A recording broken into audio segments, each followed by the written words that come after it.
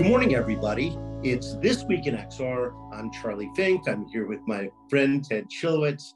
And today is June 10th, Ted? June 10th. It is June 10th. We spent a week together at the Augmented World Expo in real life, wearing...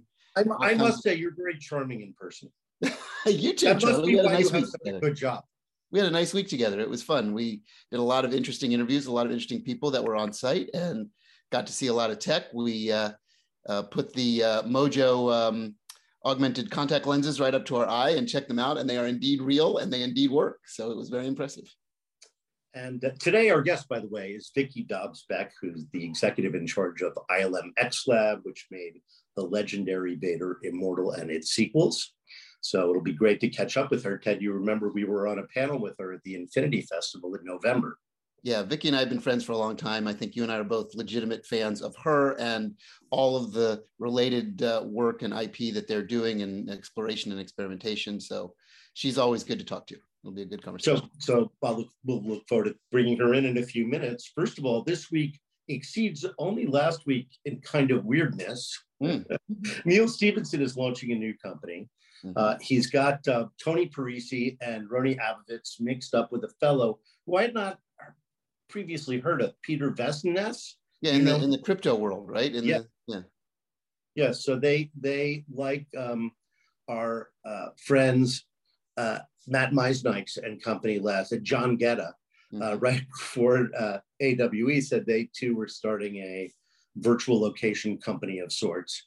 And this is what this apparently is, a virtual world or something based on blockchain that Neal is going to build out.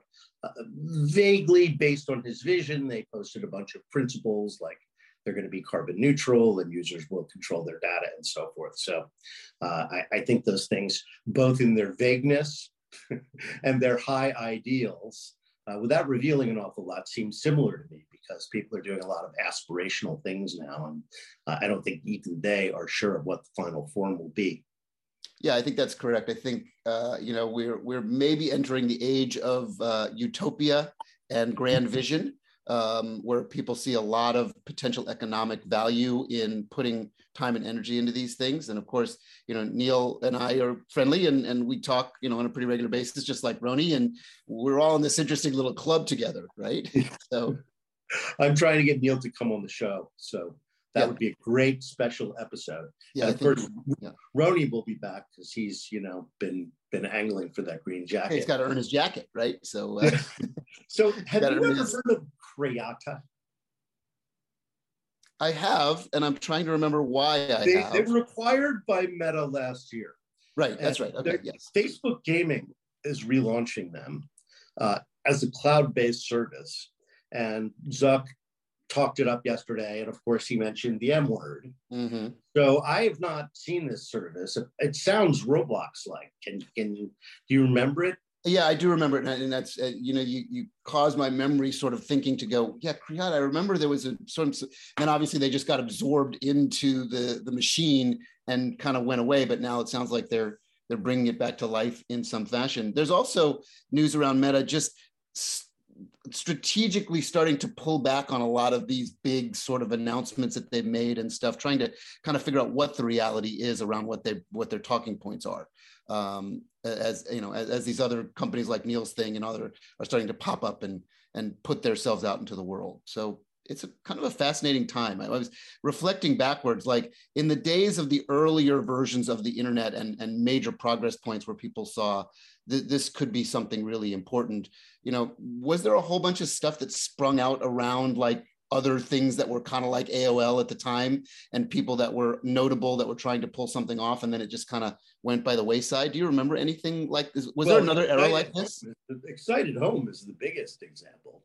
Excite was an early search engine that found backing from cable companies who were struggling to understand what the front end of their new high-speed services would be. Would it look like AOL? Would it be their AOL? So that's where Excite got its funding. They were hiring hundreds and hundreds of people in Silicon Valley and really ramping up to be the internet AOL. Right. And I think the whole thing collapsed in the face of Google. and soon other services. And they just weren't prepared for that. You know, that came out of nowhere and really just took down. It took down Yahoo search. And I think looking back on it, it was a much bigger event than we thought it was. But I think it kind of got them thinking a different way about what their front end was going to look like. And they held back on the investment. And remember, also 2000 happened. There was a huge dip, which this feels like it might be also. That's kind of my point here. Yeah. Yeah, you can take the long view and say, well, that enabled a whole new internet to arise. So we live in interesting times. Indeed. But that also means great opportunity and cats jumping on your desk in front of the camera. I shouldn't have said anything because most people are on audio. Let's change gears a little bit and talk about Imverse. This is a company that they just raised $5 million for holographic conferencing. So the idea is that, you have we also saw this, there are a couple of versions of this. Portal is one. Yes. There was another one at 8. And there's several other ones. And they use different methods, either a box or absolute black and angled glass to make it appear that the speaker on stage is present. We've seen this done with effects and even on television. I believe we brought Puff Daddy or whoever it was that died back. Tupac. Yeah, Tupac. Sorry, I'm so square and out of it. Okay. Tupac at Coachella is the reference. So this is clearly, but now they're trying to do it two-way. Yeah, that's the breakthrough. Yeah, so these are still largely what we would call bespoke solutions. Now I'm very bullish on this, and I'm a big protagonist on the fact that we will be moving from two-dimensional video to truly three-dimensional spatial video in various ways. I've invested in some startups around it. I believe in the thesis, because I come from the camera world and I know what multiple sensors can do. I've seen a lot of very privatized stuff that are building on this thesis of using multiple cameras and being able to track you so that you have the illusion of a holographic experience.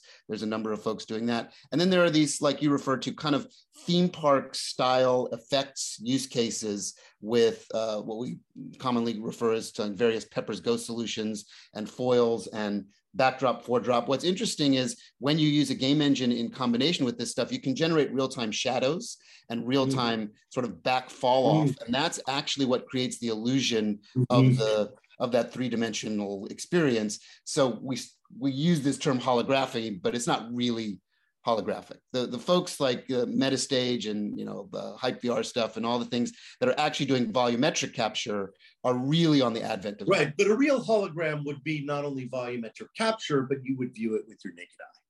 Yes, and that's impossible. Well, yeah, I mean, there's trickery to it, right? Right. You could put out a very fine mist. Yes, and that's kind of what it looks like in the Star Wars thing. Yes, is not a complete high def image, but a clearly volumetric presence. Right, and the real practical sort of nomenclature for those in this business, we call them foils. They're actually these very, very thin screens that have a fair amount of transparency, but can actually get a projection image on them. And the illusion done in the right environment. And the trick is it has to be done in the right environment. Everything has to be dark around it, and the lighting has to be set, and the viewing angle has to be correct. You can create a pretty compelling illusion. And there are companies doing this holography in all kinds of different ways. When it gets to video chat, I have definitely seen some things, that are taking us there, but it's still a little ways out. So, my example, I don't know, we talked about this story, I think in 2017 or 2018. Do you remember this story I did on this? Because the University of Washington had put together what was essentially 3D soccer. Mm-hmm. And they did it by using the telemetry of the game and the position of the ball, but using essentially puppets or avatars, game avatars for the players. Right. So we were watching a simulation of the game based on the game that's happening in real time. Yeah. And they put it in a tabletop and you could walk around it and it would just pop out and, the angle would change and there would be shadows. And they were essentially doing real-time rendering of a video game where, the avatars are maquettes being driven by data. Right. That's coming in from the game, because capturing a game volumetrically. Well, you and I remember a few years ago, Intel was trying to do this for the NFL, and it was like an army of trucks to capture, one scene in the end zone. Yeah, that's what we call the horseshoe effect, where you can kind of move around. And they're actually have actually successfully implemented this in various ways. We actually were involved in a project with the Grease IP from Paramount that we did. You probably remember seeing that, where you could move around the actors and move around the dancing. Mm-hmm. It's all highly experimental, but interesting and interesting and valuable to bring to festivals and events and show people where the future's headed. It's a big part of what our lives are. It's not mainstream yet, but it will be someday, and someone's got to take those steps to get there. Here's a great segue to the new Looking Glass 65-inch display. I think we both saw a private demo at AWE as well. The thing is mad expensive, but it's much easier to look at than the small displays. Yeah. And my God, seeing a movie on that thing would be mind-boggling. Right. So and also it's 8K. Right. And that's this the big, is a very, big very expensive pros-only TV, but my God, is it cool. Yeah, but you make the point that 8K used to be not only just expensive, but completely out of touch for any normal consumer. Now, an 8K television is a high-end luxury item, right? And the ability to take that 8K array of pixels, split it into two 4K views, and then converge them, you actually get a pretty high-res deliverable on screens that can be almost any size now, because they're not that expensive. I mean, you're still talking 4x, 5x what a 4K TV is, but now a 4K TV is a Costco device at $2,000, right? So over time, these things get less and less expensive. And I think there's a real future to that. I think the idea of glasses, 3D without glasses, which has always been this kind of holy grail that never gets there, we're actually finally at a place where the technology can deliver on that. And that's an impressive state. And it relates to this holography concept, because the idea of creating a stereo effect may be the first step to pseudo holography, right? That it kind of feels like I'm there with you and it's not two-dimensional anymore. So it's an interesting progress bar. So Looking Glass large-scale 65-inch display is going to be used at the Tribeca Film Festival. Yeah. Tribeca runs through the 19th. They have a very impressive immersive section that's going to be available in the museum for other realities. I think it's really cheap. It's like $5. If you're doing it online, you need a tethered PC. So good luck to them. I usually am there in person. It's in New York, and I used to, as you know, Ted, live there. We used to see each other there. Absolutely. Yeah, I have some of our team in New York at Tribeca, and I'm actually in Silicon Valley. We're this week, so we're splitting up some time. But they'll get a chance to see that stuff in person that you and I saw last week, which is great. Great. I see Vicky is in the green room. Let us bring her in. Nice.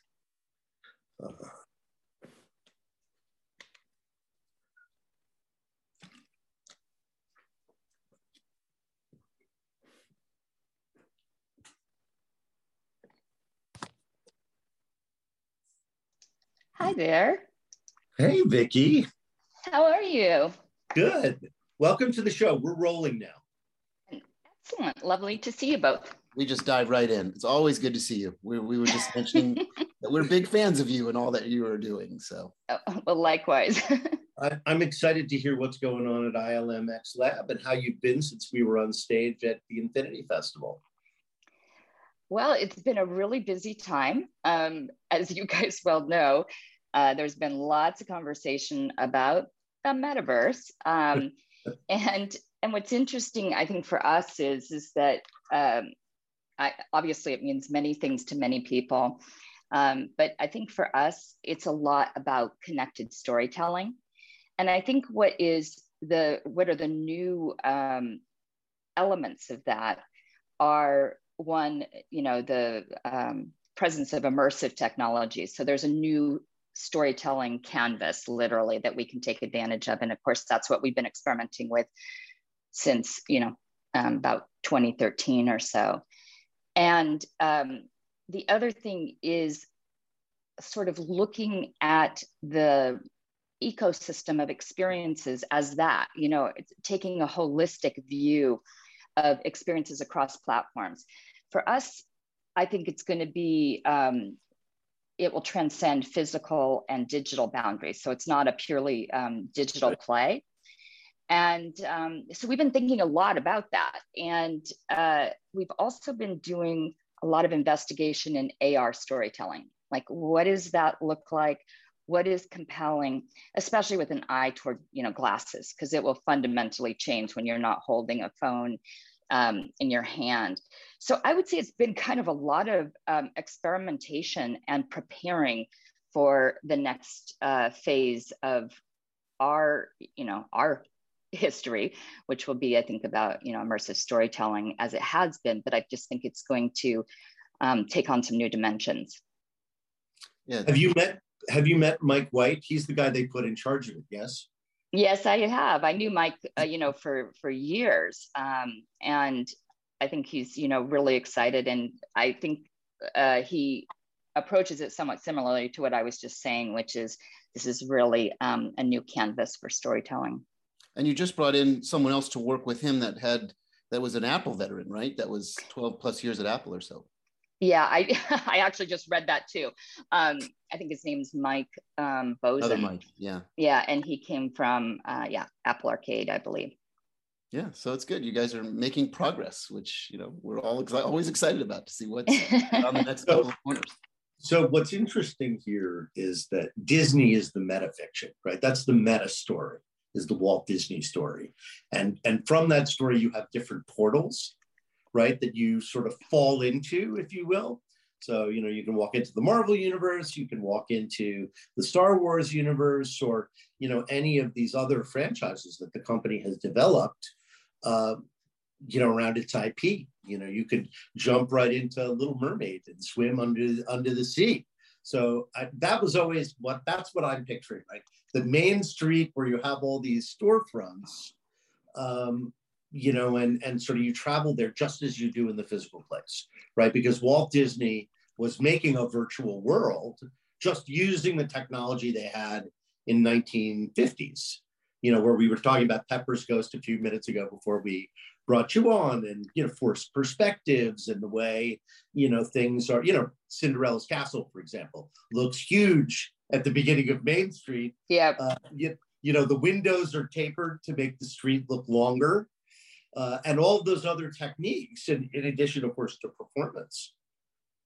Yeah, I think I feel really privileged to be a part of the Disney company, because I do think Disney is perfectly poised to, sort of lead the way in this next generation of storytelling. And, we talk about story living. It really is bringing all of these amazing worlds and characters to life in a new and different way.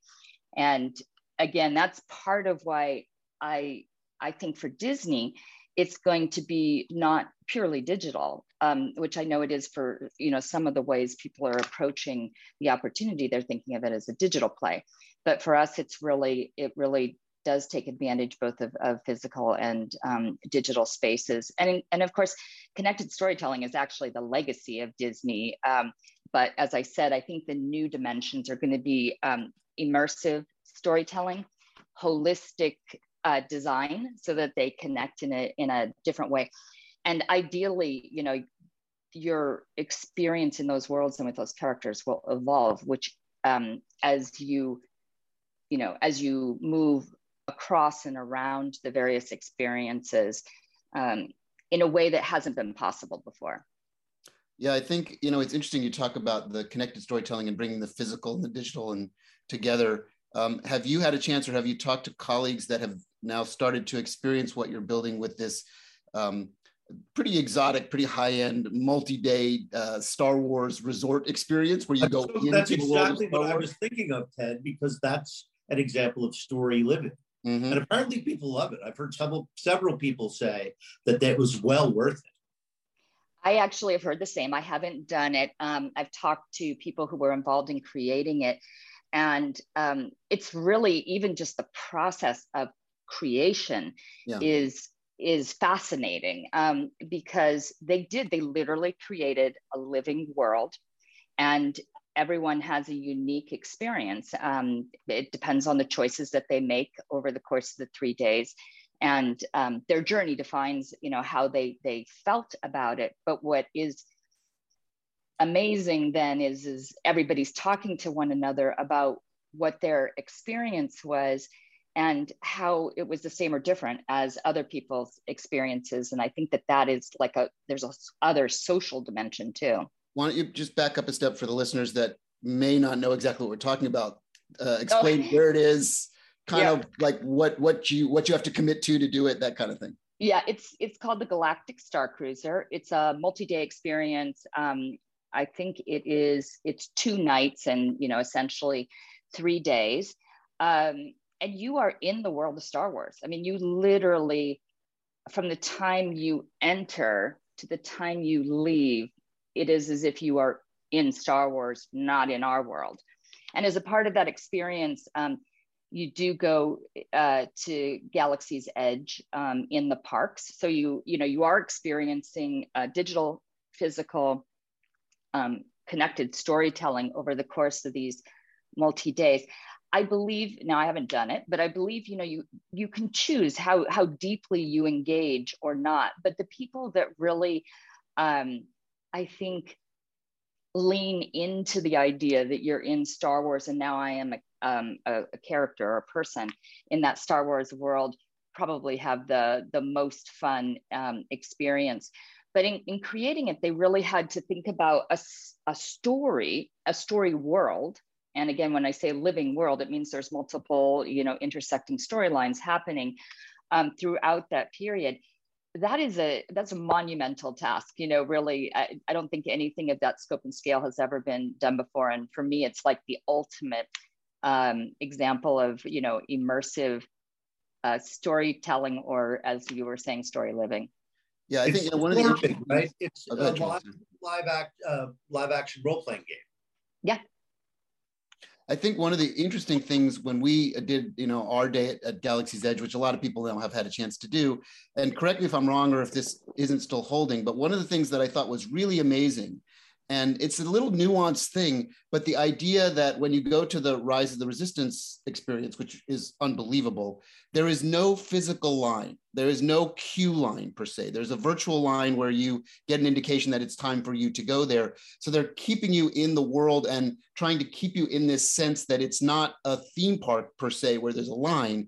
It's an experiential area that is as real as it could possibly be. So by taking the concept of seeing people in the line in that ride away and using digital technology to build upon that, you start to kind of add into that reality. And maybe that's a nuance. And I think they're still doing it, but I'm just curious if that's correct. Well, I'm not positive. I was just down there for Star Wars Celebration and I did do Rise of the Resistance and there was a line. You weren't aware of the line, I think, you were aware once you got into the line. Right, there is a line inside when you're cute, but outside the experience, it's not like a normal part ride. of the, yeah, exactly. And I think one of the things that's just fascinating about Galaxy's Edge is, again, it's the idea of a living world, and there are, you know, characters from Star Wars that move in through that world.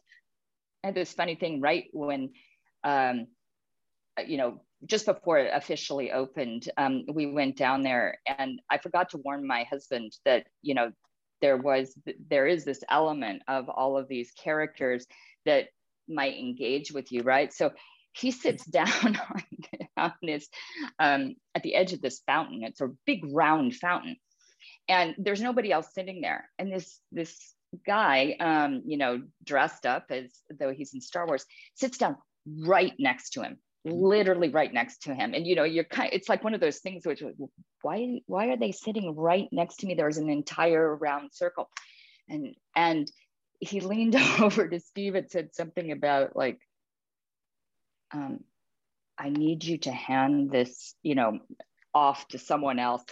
And Steve's like, I'm sorry. And he didn't realize. And I afterward I go, I think that was, you know, you were being invited to be a participant in this unfolding story. But it was really funny. So that piece of it, I think, is quite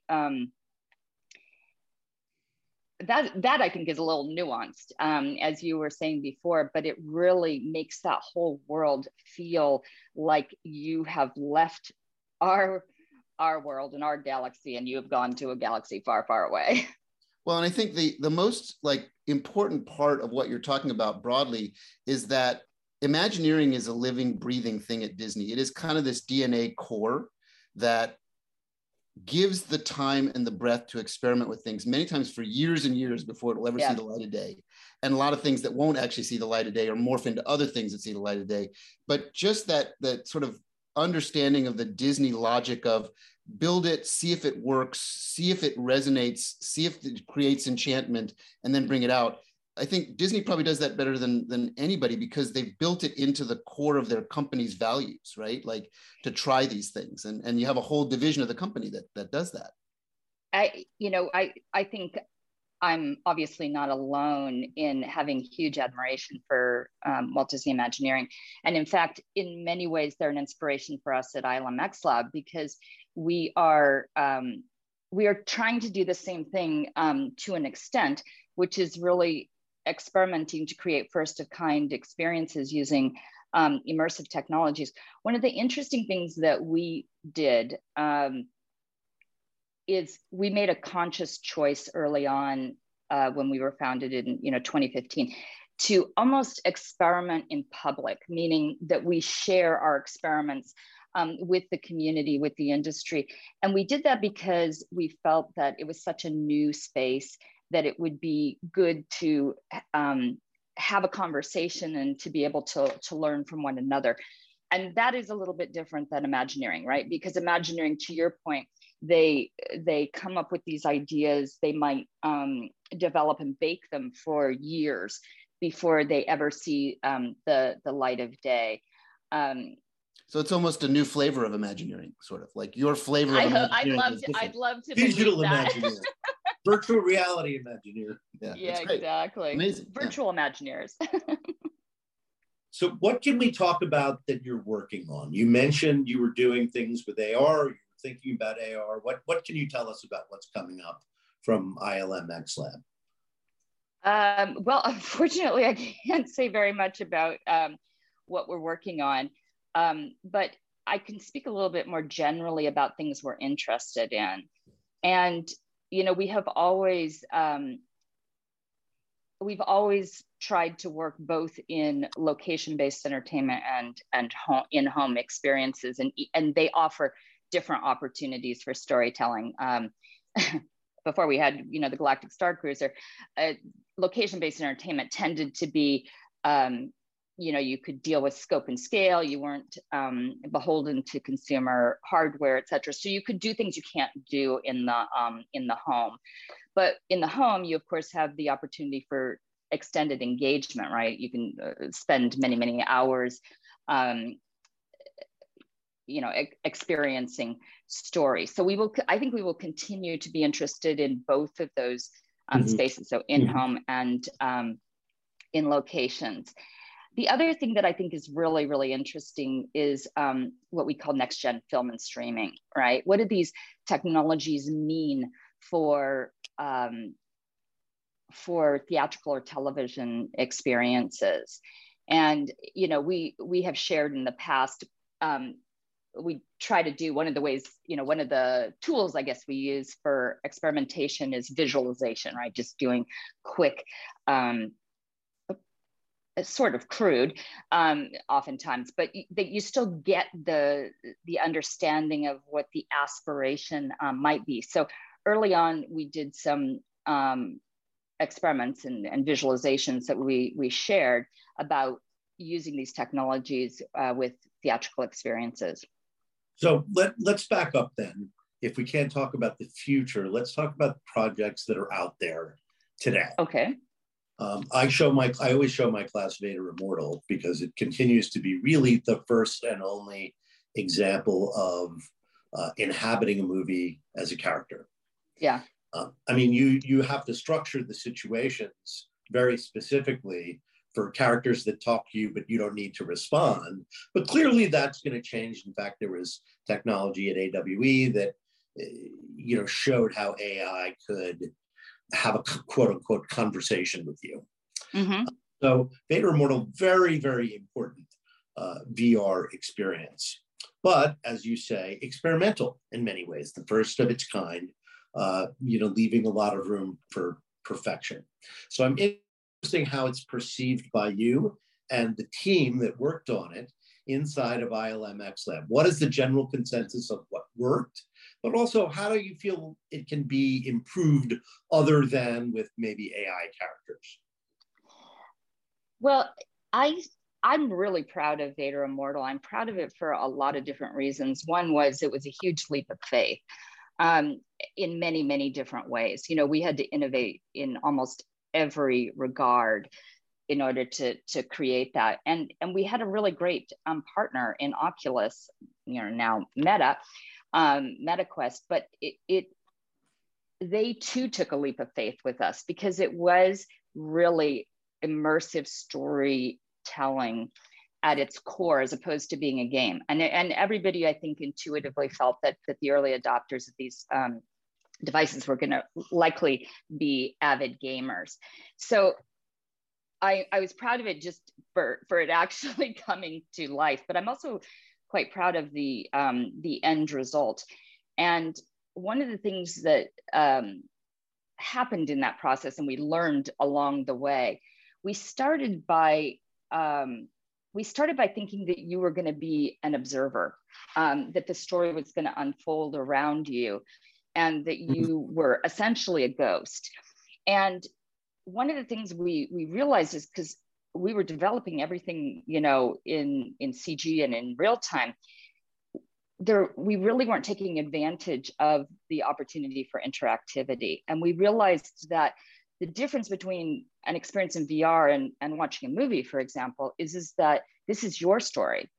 And, you know, even though Darth Vader was like this, probably the most iconic character in the Star Wars universe, the journey was really important, and your unfolding relationship with Vader was what made it very special. So we learned that in the midst of development, and we did a test actually, because we knew that it was going to be really, really important to be able to connect with Vader, feel like he was really with you and in your that you were together in that world.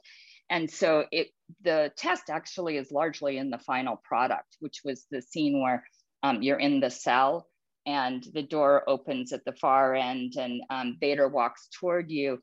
And it's like that heavy breathing and the footfalls, and he comes up and he looks directly at you, which he can do, right? Which we can make happen in VR.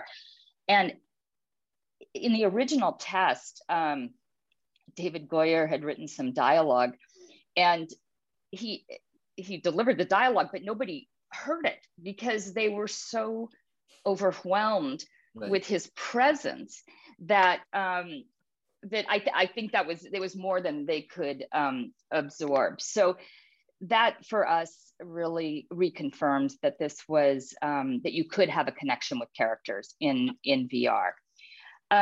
You know, our team comes from a history with ILM and Skywalker Sound. So, you know, they're always visually, we'll constantly want to push the boundaries there, especially as the tech advances. We want to make it as close to cinematic as possible. And I think that we did a good job working within the limitations of the device.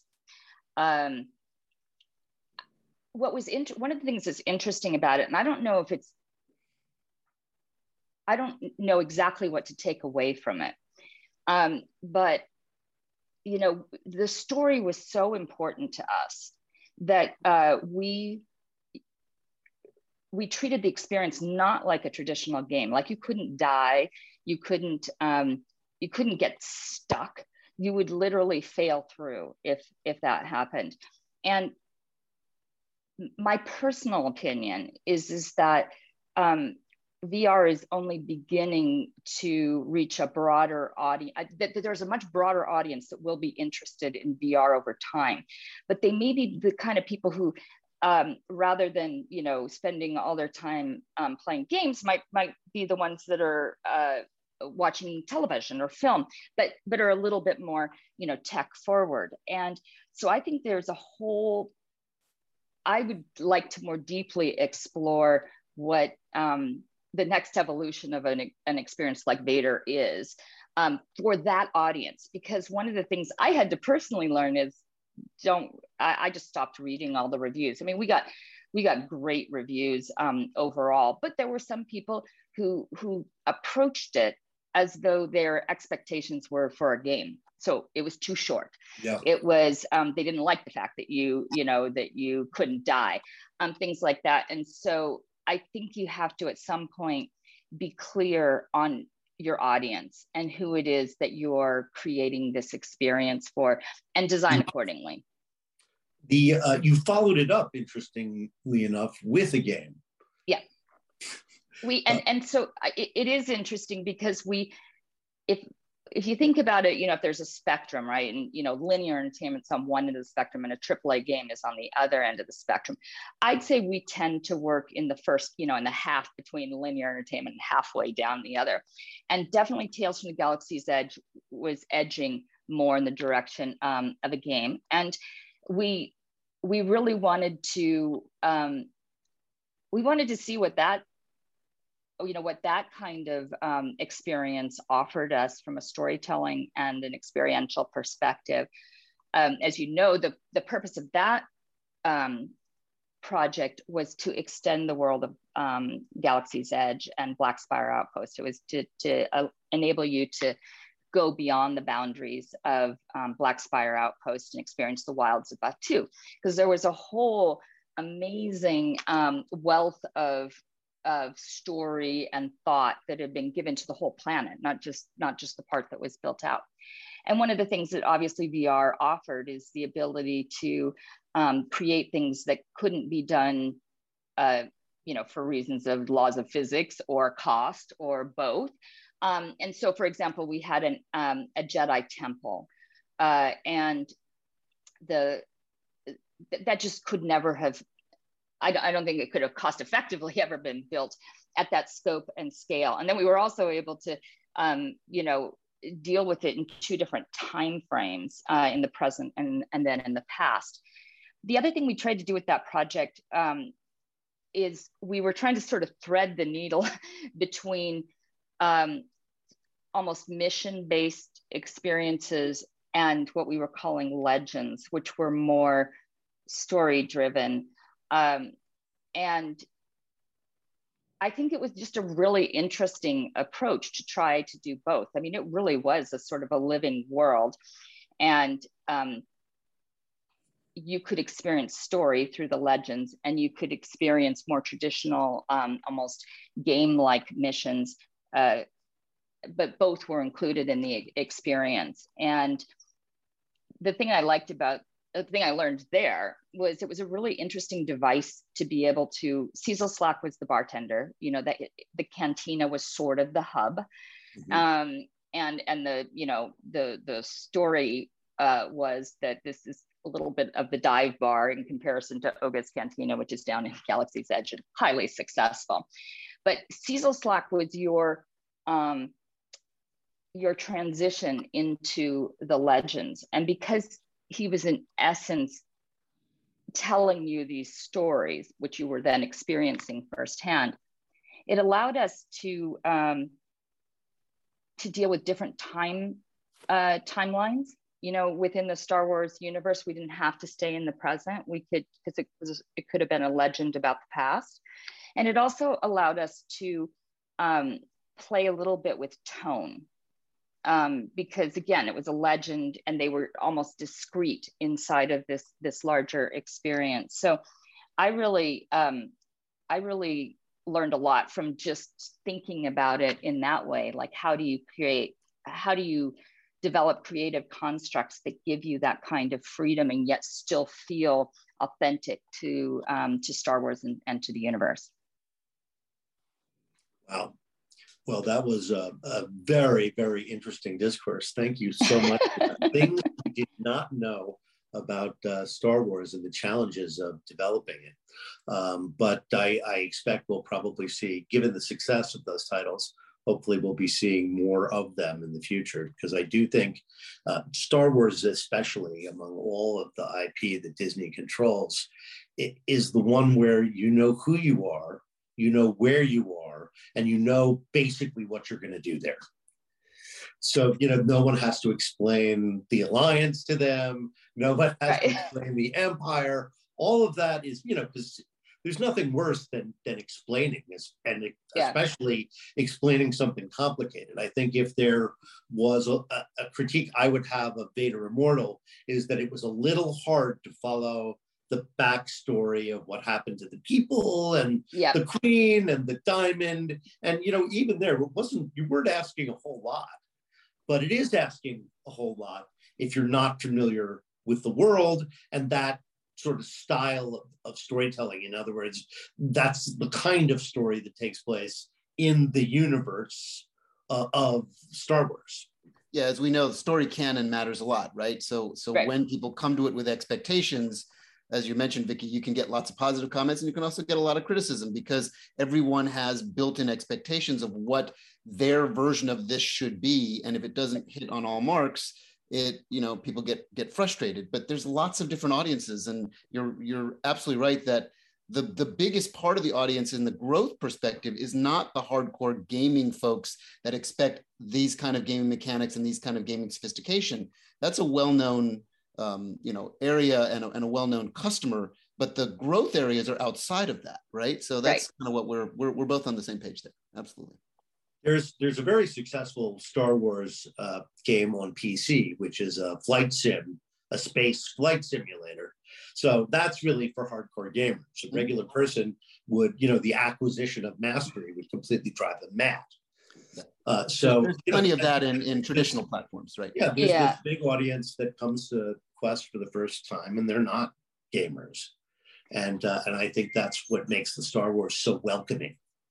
Well, I think the other thing that's going to be really interesting is the more there's gesture-based, where you can, you don't need a controller, where you can actually do things with your hands, so it's more intuitive. Because I'm always intrigued when I watch someone who hasn't done VR before, and sometimes, like, we had a demo that only required you to have a controller in one hand, and they inevitably want to grab things with the hand that doesn't have the controller in it.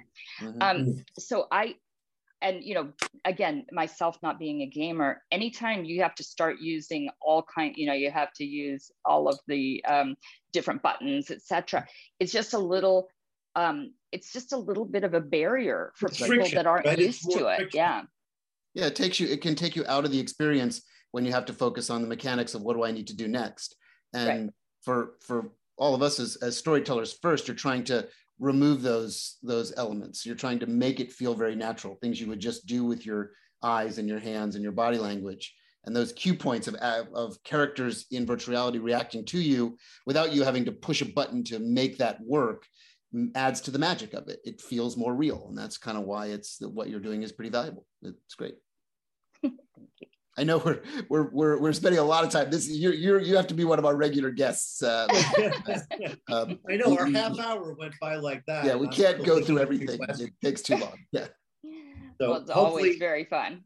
All right, great. Well, it's taken us 6 months to schedule this. So hopefully it won't take us 6 months before we see you again in the real. Vicky Dobbs-Beck, head of ILMX Lab. Thanks for spending time with us this morning, and have a great weekend, everybody. Bye, everybody. Thanks so much.